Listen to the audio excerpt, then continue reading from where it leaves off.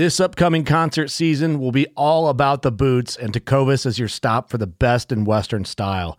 Tecovas has seasonal and limited edition offerings this spring and summer, including men's and women's boots, apparel, hats, bags, and more.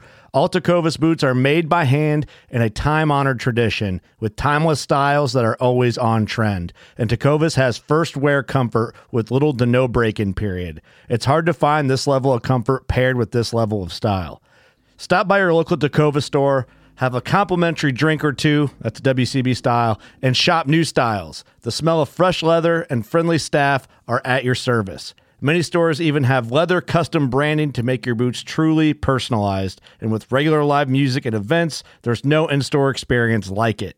If you can't make it into a store, just visit tecovas.com. That's TECOVAS.com. They offer free shipping on all boots, as well as free returns and exchanges, and ship right to your door.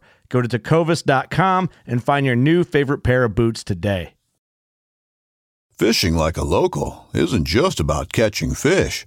It's about connecting with the environment and the people who call it home.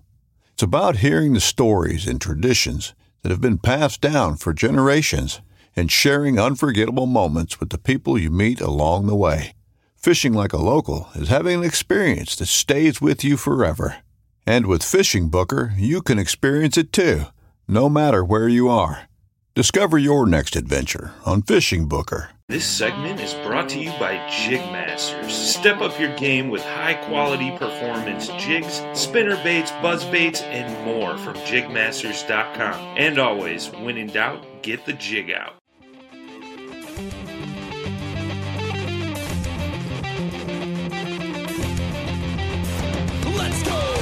This is the Chasing the Tide Saltwater segment on the Paddle and Fin Network. I'm your host, Dustin Nichols. So come along for the saltwater shenanigans.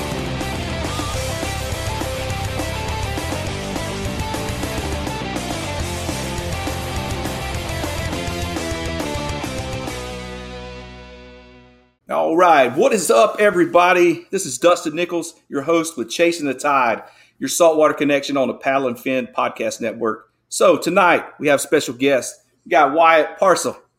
Hey. Did I slay it or Parcel? No, you got it, man. You got it. Wyatt Parcel, that's it. What's going on? Yeah. What's going on, man? We got my man here. He is with Salt Strong. So I'm stoked to have you on tonight. So I want you to introduce yourself to everybody and then tell everybody a little bit how you got started in the fishing and what led you into that little plastic boat there. Yeah, man. Yeah. So, my name is Wyatt. I am a saltwater fishing coach for a company called Salt Strong. For those of you who may not be familiar with what Salt Strong is, basically we just teach people how to fish. We put a lot of free stuff up on YouTube, but we also have a private community where we give a little bit more in-depth tips. We do on-the-water reports, spot dissections, things like that. Ton of really cool content. And I'm one of the coaches that is in charge of covering this new region of Texas that we've moved into.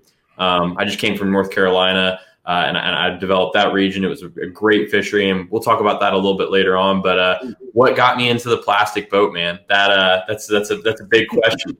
So I got into fishing, like most folks at a very young age. The only difference is I didn't have somebody really to teach me.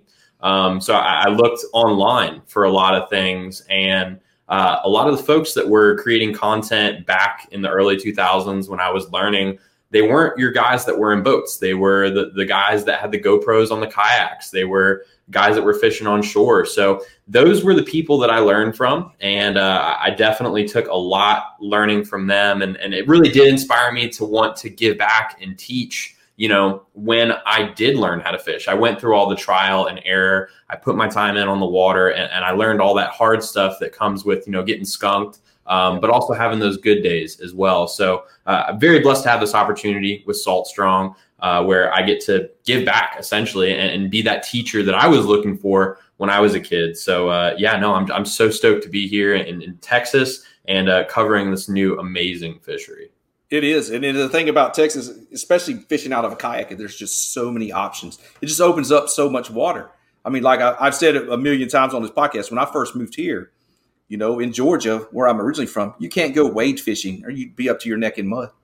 Yeah. So you came over here and you're like, man, what are these guys doing walking around all out there? I was like, man, you can just walk in and fish areas. And so I would, hit throw some top waters over some flats on the way to surf in the mornings when I drive down to Corpus to surf. It just was like, man, it just opened up a whole nother door when that kayak got into it. It's just so much more area you can cover. And it's so much shallow areas that just have the flats that are just vast in a lot of these places. And it just helps to have access to it. So it's cool. It's definitely different. Oh yeah, no, big time. That was probably the biggest shock for me, especially when I first came into Corpus. I was looking at places to live, and I came over the big bridge that is over Corpus Christi Bay, and it's like I could see the bottom, and I had not been used to that over in the coastal Carolinas. The only time you can ever see the shoreline is the first foot off of it. So to see all these shallow areas just blew my mind, and see all the people waiting, like you said, it's just it's a different type of fishery. It's really, really cool. Yeah. So you mentioned, you're a fishing coach with Salt Strong. So just tell everybody a little bit more about get in depth on Salt Strong. What all does that entail? Is there like a subscription program, or is it, they can get on YouTube and check out some stuff also, but give them a broad answer to all of that, what y'all cover.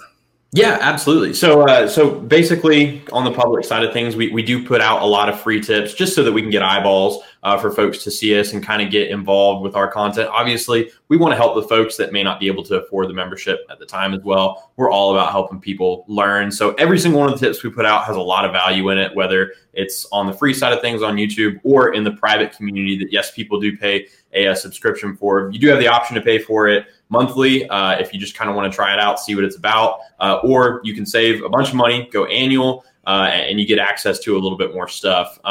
Basically, what we have in the community is all these anglers. It's like a Facebook group on steroids, and without all the negativity, because we've removed all the people and we do it every single day. We just monitor, what's being posted. We make sure that everyone that's in there is being positive and helping. It's a really interesting community of folks. One that I would really compare to my network of guides that I talk to, where we're just constantly discussing tactics. We're sharing what's working on the water, and we're all just kind of posting stuff in there, and we're sharing info. It's really cool to have such close connections with guys that are down in Florida, and I know exactly what's happening in their fishery because I talk with them every day online. I don't get on Facebook. I don't get on any of that stuff. I just get in the community and I talk to all of my fishermen that are in there, and it's such a really, really cool community in there. You're going to say? That is cool to have that access to that also. Just like I was, I get, we text a lot, all of us guys that are kind of close, and we're actually through Chasing the Tide, we were running a month-long trout tournament, the winter trout kayak showdown. Through Chasing the Tide, and with our weather in Texas, I was like, I'm going to extend it 7 days. We're just going to add an extra 7 days. And then my boy Brian Nelly called me today and said, man, he said, I don't know if it's ever happened, but I just put 3 over 30 on the board today. Oh man, in South Florida. So, that is insane. Yeah. Where's he down fishing at? He's fishing the South Florida area, somewhere up towards Melbourne, around that area, maybe somewhere around that way. So yeah, he does Pushing Waters kayak guide service out of kind of West Palm area down that way. He does some good offshore stuff too. Yeah, he's a good dude. But yeah, I got that text. I was just like, man, it's about to ruffle some feathers on that leaderboard. That is awesome. No, yeah, that's a great area to fish. And to kind of expand on that, I know it's a great area to fish because we've got coaches that are down there that are fishing those zones. That's the other cool thing is we have this wide concept of a system when it comes to fishing, and we kind of go through when you join the community, we kind of go through an introductory process, and we kind of give you some training to start out. And what that is an introductory course that's called the Finding Spots Mastery Course, and it basically gives an overview of how to read satellite maps, how to read tide charts, how to read all of the fundamentals and properly pre-plan a trip. There's there's nothing in the Finding Spots Mastery course that is on the water. It is all pre-planned. And that's actually, if you'll notice, and this, folks that may be listening that might just, be getting into fishing, might not know, the success is usually determined by your pre-trip plan. All the time that you put in before you even get on the water, looking and knowing and planning what the conditions are going to be, what spots you're going to hit up based on all the different variables. that's really where you find your success. So that's something that we try to put every member through so they get the right mindset of understanding the conditions and how it affects the spots you need to be fishing, rather than, just a GPS number of a spot. Right. So the fish are probably not going to be there the next day anyways. And then it's always cool to be able to have that that quick on the point to jump to something else that might not be working, that you planned, because things might not go as planned, like always.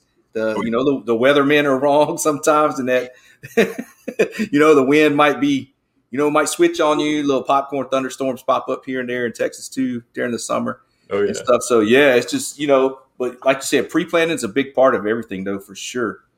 Definitely.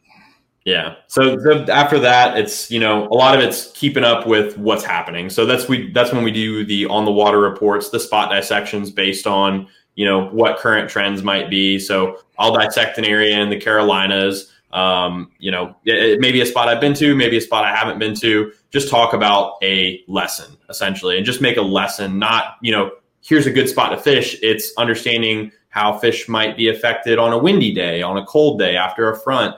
Different factors and variables that just kind of give lessons on several different variables that may happen for a trip and what a plan might look like for those variables. So it's just constant, practice and training that we're putting up that really kind of reinforces all of the system basically that we've put together at Salt Strong. And then obviously, and the platform, is it just through a website or is it an app? It's through a website. Yeah, so it's a website. We used to have an app that just, it got kind of buggy. So we just converted it all to the website. And you can always just save it on your phone. Like, it looks like an app and it just pulls it right up. Oh, cool.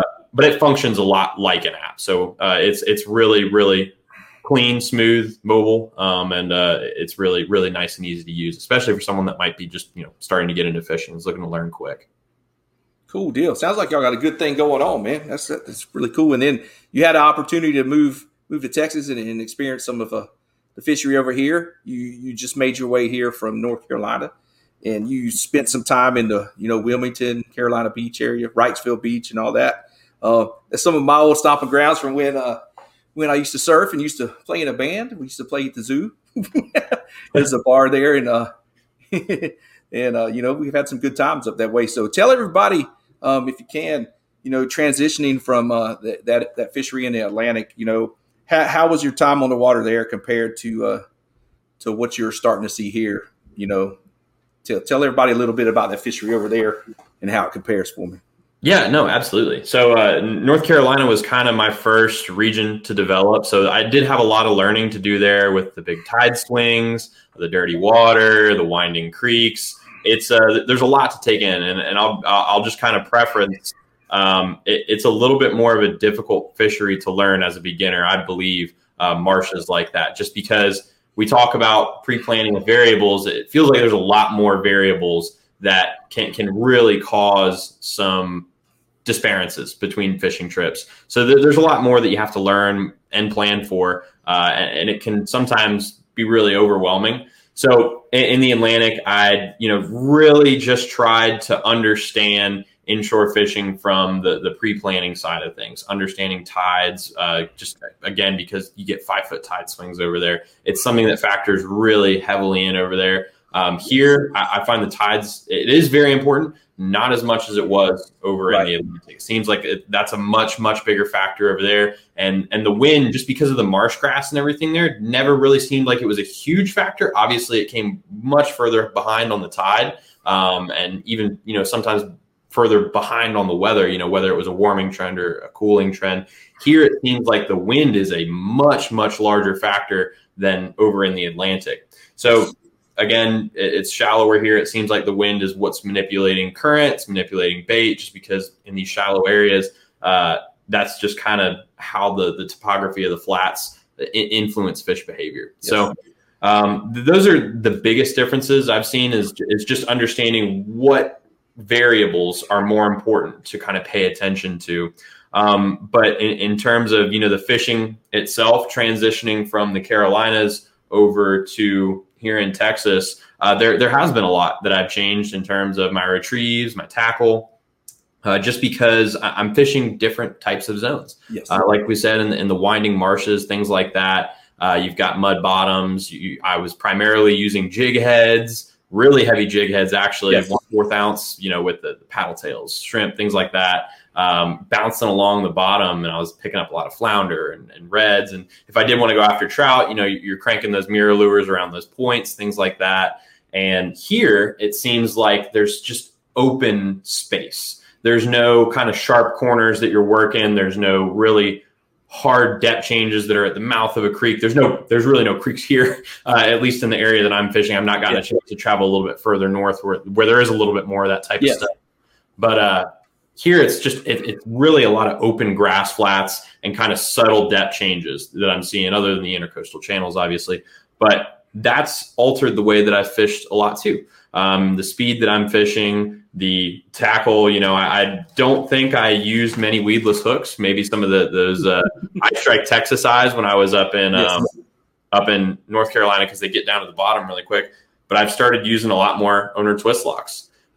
These are fantastic. And I like the way that they hang in the column a little bit more, as opposed to those Texas eyes. When I am trying to get to the bottom and I still need to be weedless, I will put on those Texas eyes. But when I'm just going right over the grass, I like the twist locks, just the way that they hang, or potholes, things like that. I know we're going to talk about some big trout tips later, and that's a big key is, how long definitely is a bait hanging over that kind of stuff. So I guess I've rambled on with this question, but there is a lot that is different, but there's also a lot that translates over. I would say that I've had, when I did figure out the fishery in the Carolinas, I was very successful over there. Coming over here, it was an easy transition, because we talk about pre-planning.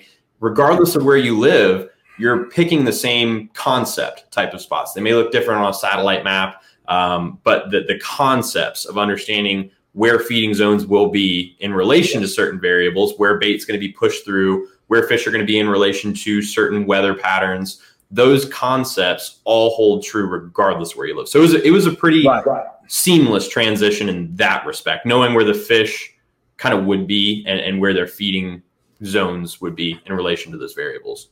Especially trout. Oh, yeah. They're opportunistic feeders. They're going to be set up ambush points. They're going to use that wind-driven current to their advantage, where they set up to have that bait push to them also. They can get a little finicky sometimes and be, stubborn, but most of the time they're usually pretty voracious when they hit your stuff. Oh yeah. Working through them choke points and stuff. So yeah, it's pretty cool. Cool deal, man. So, we just dealt with that big freeze here. I wanted to kind of touch on that. You're down around the Laguna Madre area. You're living in what part are you in, Corpus exactly, or are you in? I'm on the outskirts. I'm in Aransas Pass. Aransas Pass. Okay, yeah. So they saw some stuff there. What are you seeing? Have you been on the water since the freeze? Yeah, so I went out once, and I went out on Sunday. I wanted to give the fish some time to kind of recuperate, get some meals in before I, hooked into them, put them through a fight. So, that was the first kind of day I felt like it would be good. We had a slight warming trend before another front came through, which we're experiencing now. Yes. Yeah, we're getting rained on real bad. But yeah, so what I saw, and I did get a chance to go down to South Padre and see some things as well during the freeze, just because we lost power and water here. And I had a guide buddy down there, Captain Nathan Folks with South Texas Fishing Adventures, stayed with him. And from what I saw down there, it seems like the shallower areas in his area were really, really heavily affected, just because they're, the one area that I think the fish were able to duck off into in that Port Isabel, Brownsville area was the shipping channel. Ship channel, yes. Yeah. But, all the muck and everything that got kicked up by barges and all kinds of stuff like that, there weren't a whole lot of fish that got out. I know you guys covered this in a previous podcast that I was listening to, and little bit, yes. It's definitely had more float up the last week as it warmed up and they started decomposing, because a lot of those fish were their swim bladders were released and everything was shriveled up and they were down on the bottom, hunkered down, So, when those ones that kicked a bucket, it's unfortunate. They're all just starting to float up now. And the past, few days, they've seen a lot more stuff, especially East Matagorda got hit pretty hard. Gosh. That's a great fishery, and it had been like turned on the past 2-3 years. And then as low as the tides got, when, we get that strong northwest wind with those fronts associated, and it just blows the water out, and, that bay must, probably wasn't deeper than 4.5 foot in most of the areas. And that whole water column got, affected with the cold water temps we had. So, it's sad to see all those pictures, especially like down from the land cut areas, Port Mansfield and all that, with all the barge traffic that kicked up all those fish that were trying to find safe refuge in the ICW. It's pretty disheartening. Yeah. It's super unfortunate. And we didn't do any fishing while I was down there. We just pretty much saved turtles and surveyed. Yeah. I haven't done any fishing in Corpus Christi or the Upper Laguna Madre yet. I did that trip that I took this past weekend on Sunday. That was up in Rockport, where it seemed like things weren't as bad as the area that I live in Aransas Pass, some of the Upper Laguna Madre. There was a little bit more wind protection in the areas that I was fishing. And they were in close proximity to some deep zones, and that's kind of been a trend that we've been seeing. Is they're still moving out of those deep zones, but they definitely are favoring the wind protected shorelines. Yes, which it makes it pretty easy to locate them. I'm finding a lot of numbers. I caught a slam, I got the flounder, got a couple flounder, got a couple reds, and a ton of trout, but I only got one over 20, and it was really kind of sad. And a lot of them had dolphin bites on them. They've been absolutely beat up, those trout. It seems like they're not in the best of shape. The reds, and this is, everything I'm saying also, this was down in South Padre as well. Did not see a whole lot of reds that were affected by this thing. Same thing with the black drum. And it could be, I still haven't gotten out too much since it's warmed up. Initially, we saw less than probably 10 reds when we were out and we walked the shorelines for 3 days grabbing turtles. But there were thousands and thousands of trout. It was really bad. But it seems like the reds and the black drum held out pretty well. There was a lot of sheep's head I did see that were dead. One other big thing is I'm having a lot less action on my bait fish presentations, and that might have just been the one. I don't have a big test subject here. Basically, I've only been out once since then, but a lot of my fish came off of shrimp imitations, just because there's not a whole lot of mullet present. I'm not seeing a lot of finfish jumping like I was before the freeze, because I've seen a lot of them dead on the shorelines. So I'm very interested to see how this freeze is going to affect the feeding patterns of fish as well. And I was talking to Captain Caleb McCumber up further north in that area. We were talking about Matagorda.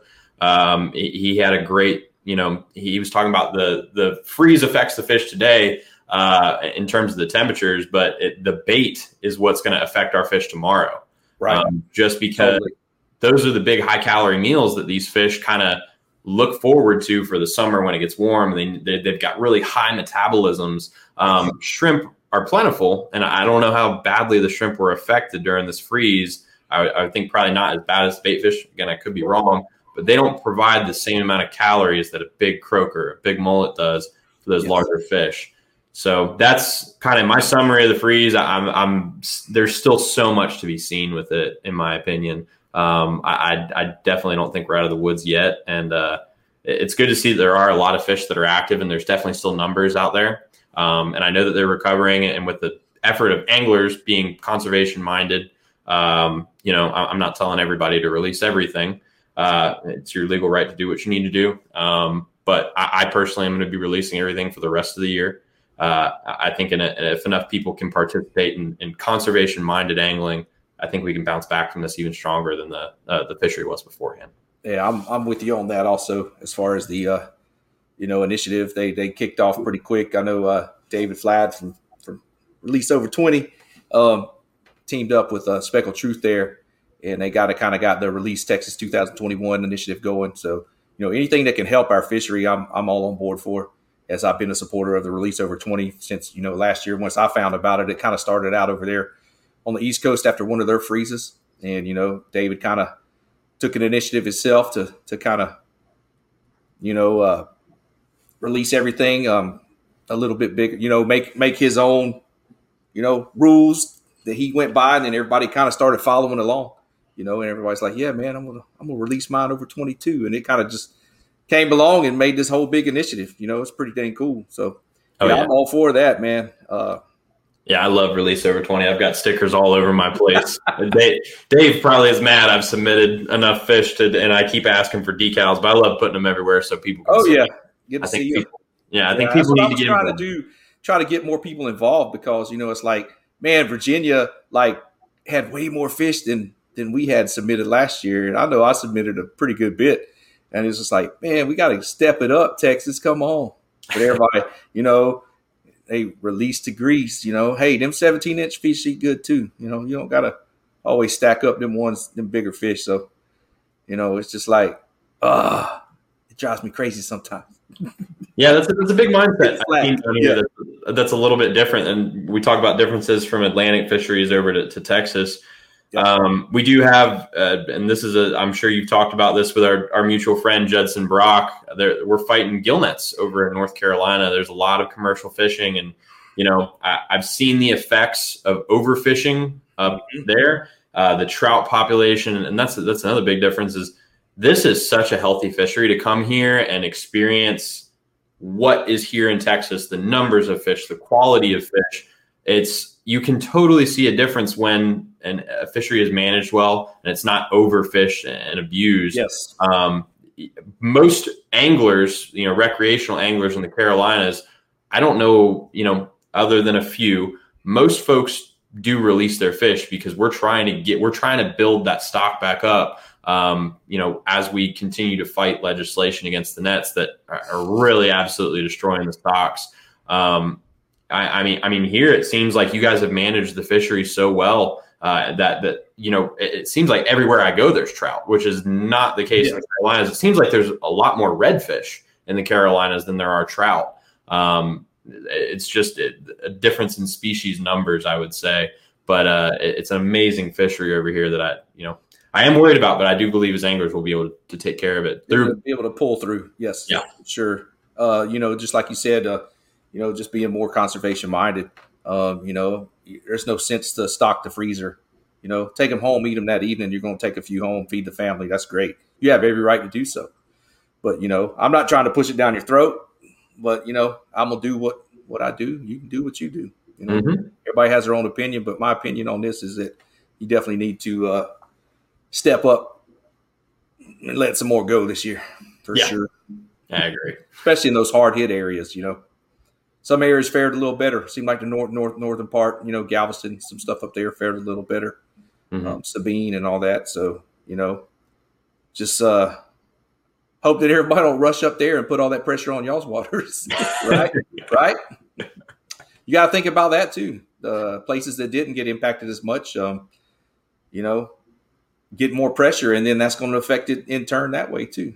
I mean, that's exactly what I did. I went to an area that I heard wasn't hit too terribly by the freeze. I went up to Rockport. So that was my first move after this. So that is going to be another big effect that we probably see a lot of anglers fish in new areas as well. So I guess be ready for that, folks that fared well during the freeze. Could be. Well, seeing that you did go fishing, what we're going to throw out, I usually throw out something called Pick 3. It's where you pick your 3 favorite combos or what you're going to have on that kayak, what you're going to have tied on your 3 favorite rods when you go out. Yeah, this is a tough question for me. I know we talked about this. So in terms of what rods and reels I'm using, very, very easy to answer that question. So I'm a very big fan of medium fast action rods. I like my 7s, 7.4, 7.6. I normally don't venture outside of that range. I do have some rods that are 7 foot. I've got my St. Croix Mojo Yak that I like for really precision casting. If I'm sight fishing, it's just a great maneuverability rod. I typically will have my St. Croix Mojo Yak medium fast at 7 foot, and I'll have a really light soft plastic on there. Typically what that's going to be is a small paddle tail. I find that I can use that for sight fishing scenarios, and it's also going to be on my larger rods as well as an alternate.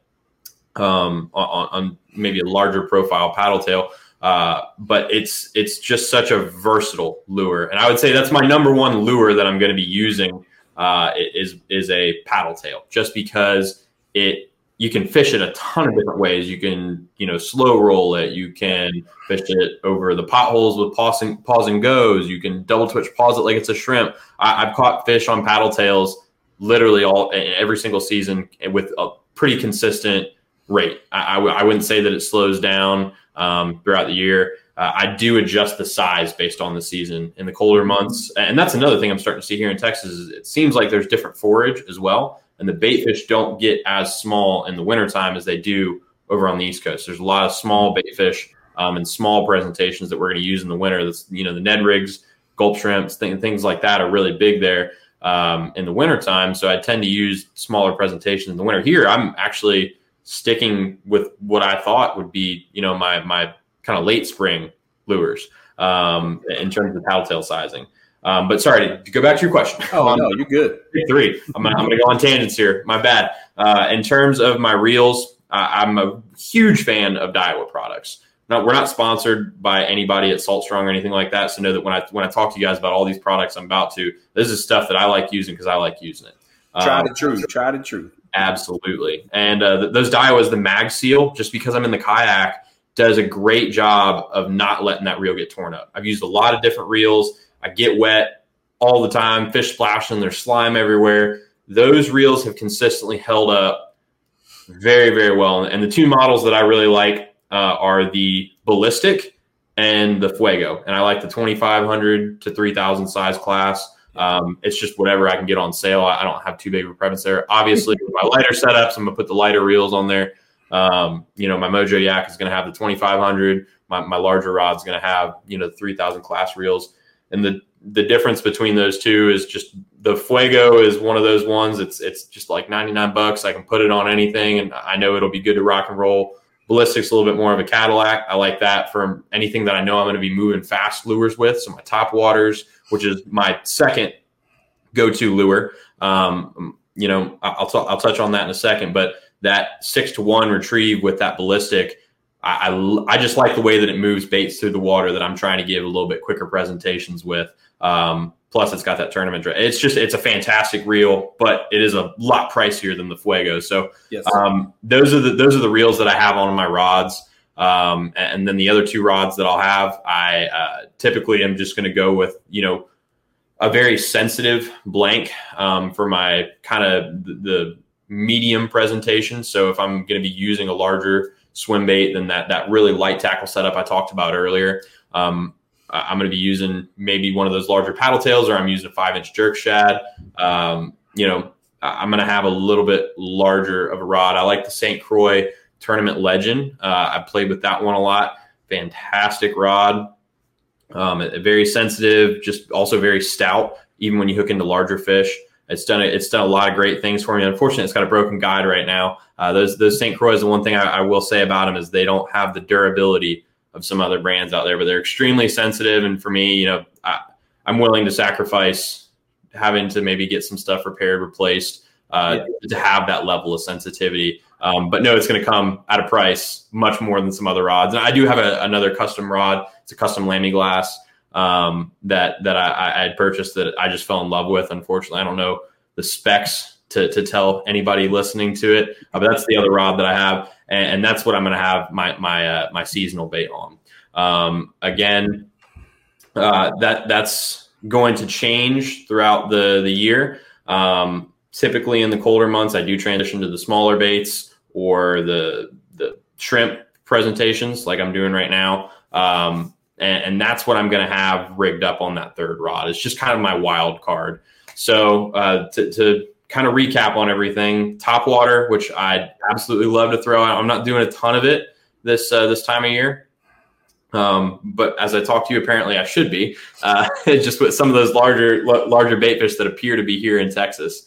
I just love top water. It's such a consistent producer for me. It's such a fun way to fish. And then you got that visual of it's just blowing up on it too. It's just kind of hard to beat that. Yep. Yeah. So the paddle tail and the seasonal bait, and that covers my tackle. Sorry, I can go down a hole with another a tackle, man. I so bad. I hope your viewers forgive me for that. Oh yeah, it's all good, man. Yeah, like you said, this time of year, there are times when you do have that afternoon warming trend. Those fish, especially the bigger trout, might want to cruise on up there and try to see what's cruising as the bait fish warm up. Also, they move up to warm up also, and those some of those more aggressive bigger fish will move up and get after them too. And I've had good share of luck doing that, moving in the evenings and stuff after a good warming trend, and move up and throw in top water and knee deep water, and caught some pretty solid fish doing that this time of year. It just all depends on what they want. Sometimes they don't want it, they don't want to touch it. Mm-hmm. So it's just hit or miss, but it's always good to have one on there, tied on and ready. So that's the thing about the kayak. A lot of times you got to pick and choose what you're going to have, because we have limited space. We're not like a boat. So, they do make some nice crates to have all your rods staged behind you. And then most of the times I'm going to have 4 or 5 with me. Same thing, plastic, good paddle tail, a good suspended twitch bait like a Corky or Soft Iron XL, top water. And depends on if I'm fishing some kind of structure or something. I could have a chatter bait for fishing along grass lines. It all depends on what I'm doing. And then, if I got some little drains or something like that in some of the back marsh systems, I'll have a popping cork with a shrimp imitation tied on to myself. So this time of the year, not as much. As we move more towards the spring, we'll start seeing some of them shrimp come back in and everything. So they'll move to that more of a shrimp laden diet. Right now it's all bait fish, and then some of the longer presentation soft tails, like the little jerk baits and stuff to kind of mimic a sand deal, because we have a lot of sand deals also. And, I didn't know that. Oh yeah. I've caught them on Texas rig plastic worms around reef where the sandworms are present. I probably shouldn't say that. I haven't. I've never done that. Yeah, I've been trying out a lot of Texas tackle recently. I picked up a bait caster, which I'm supposed to get made fun of because I use spinning gear here. I don't know anybody outside of Texas really, other than I think one fishing TV host that I know of.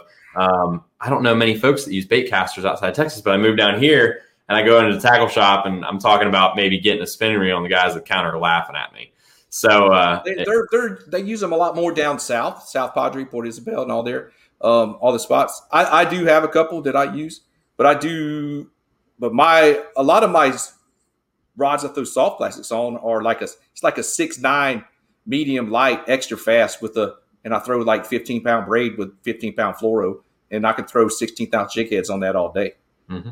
And that rod and reel is only like 8 ounces. It's a custom loose light with a Waterloo HP light, 6'9", and it just all day long, no fatigue. And and it does make a big difference. The same thing with top waters. I don't want to have a big, cork handle. And I'd rather have something I can just work all day and you don't get no wrist fatigue from it.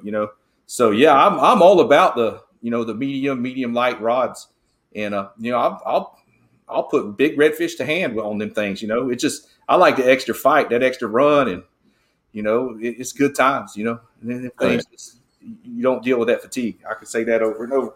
But yeah, good stuff, man. So what you see in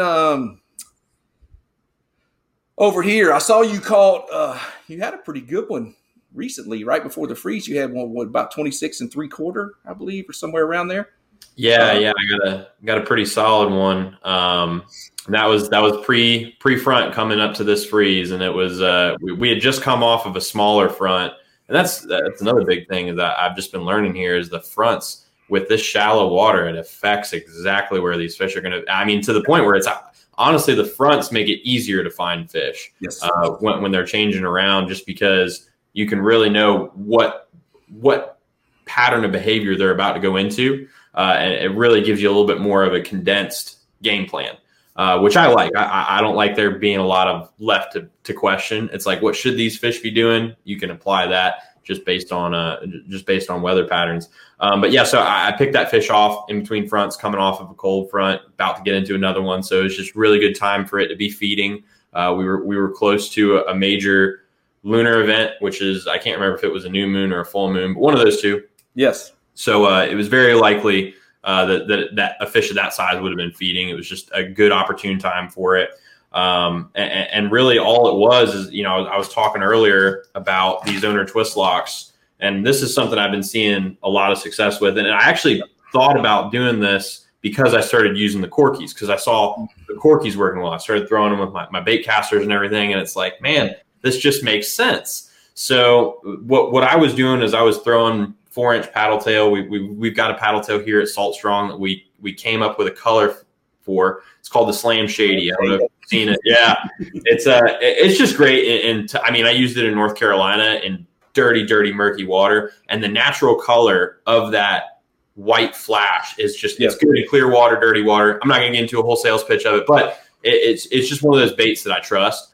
And with these owner twist locks, if you mess with that weight, you can actually move it up and down the hook. And what I basically did when I was fishing that day, knowing that we were still coming off of a cold front, but those fish were wanting to feed, I was in kind of a transition zone coming out of a depth change.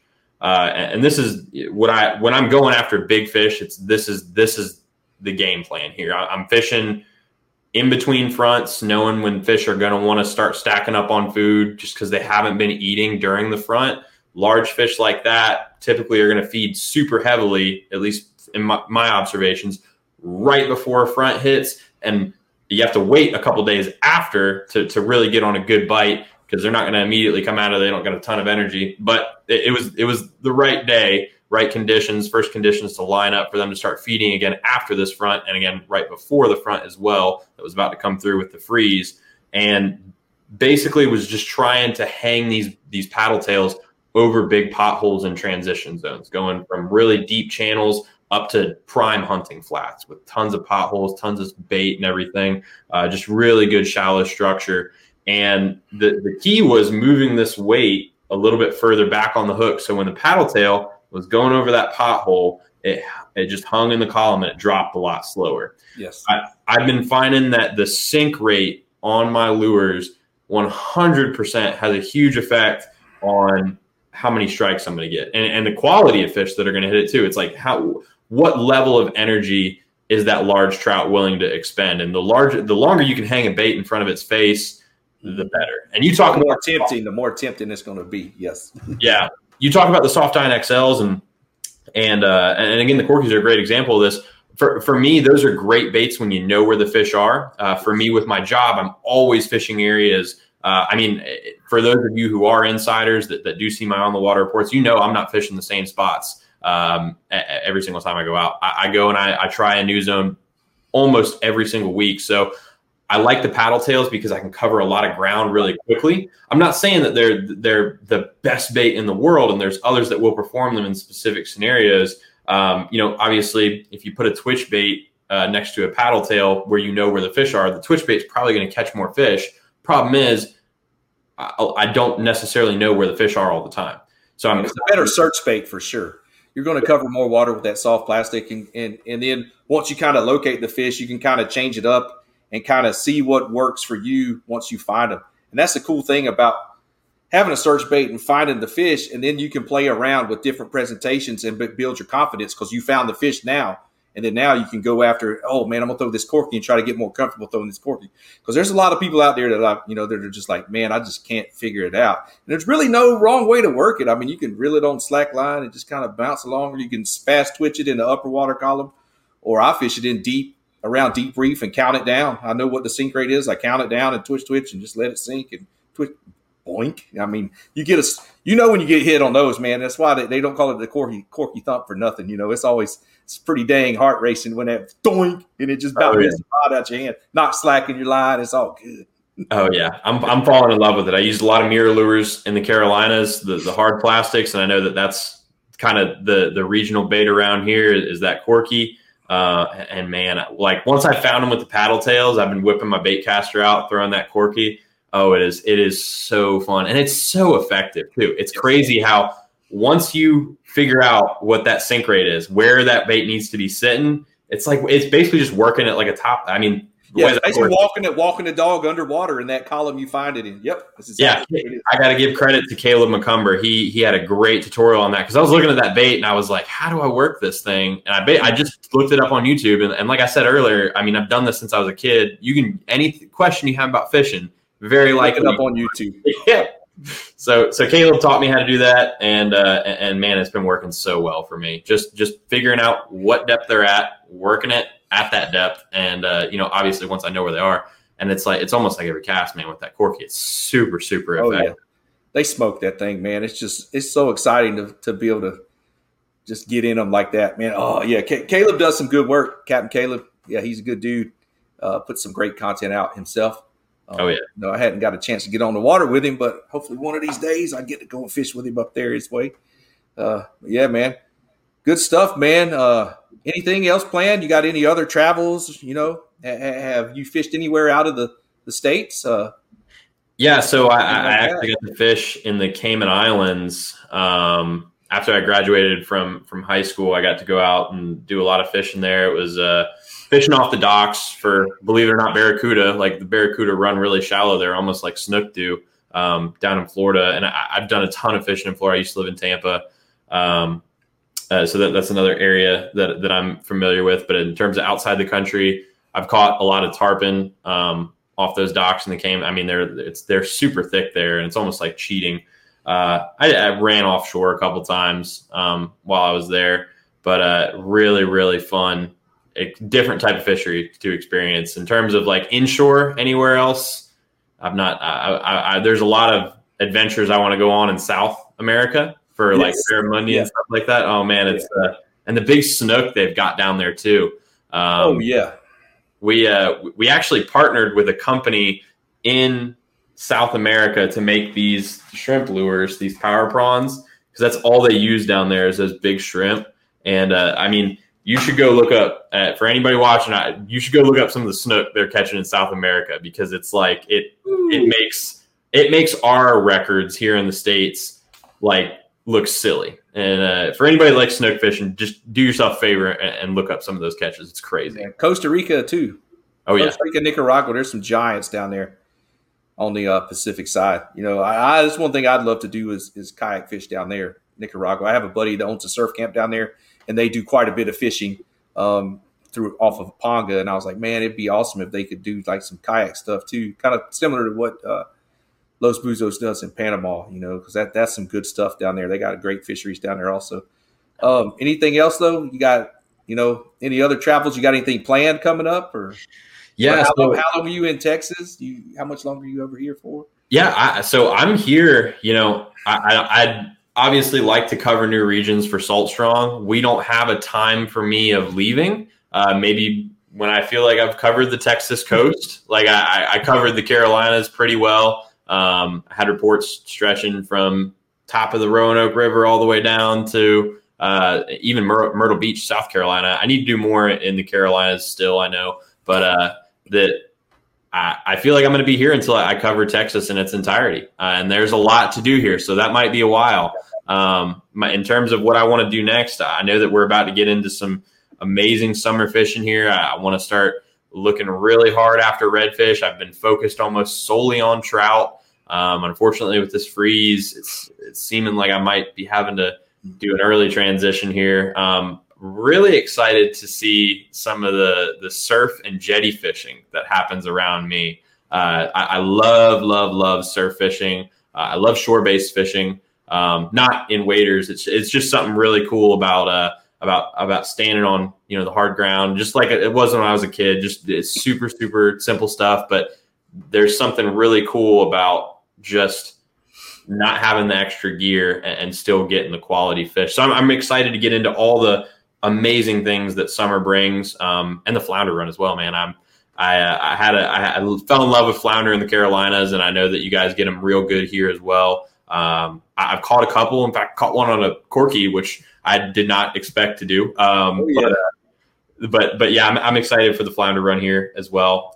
So there's a lot for me to look forward to. A lot of places for me to look forward to travel to. I go up and down the coast, so I'll be going as far north as I can, and probably back down to South Padre again to do some fishing as well.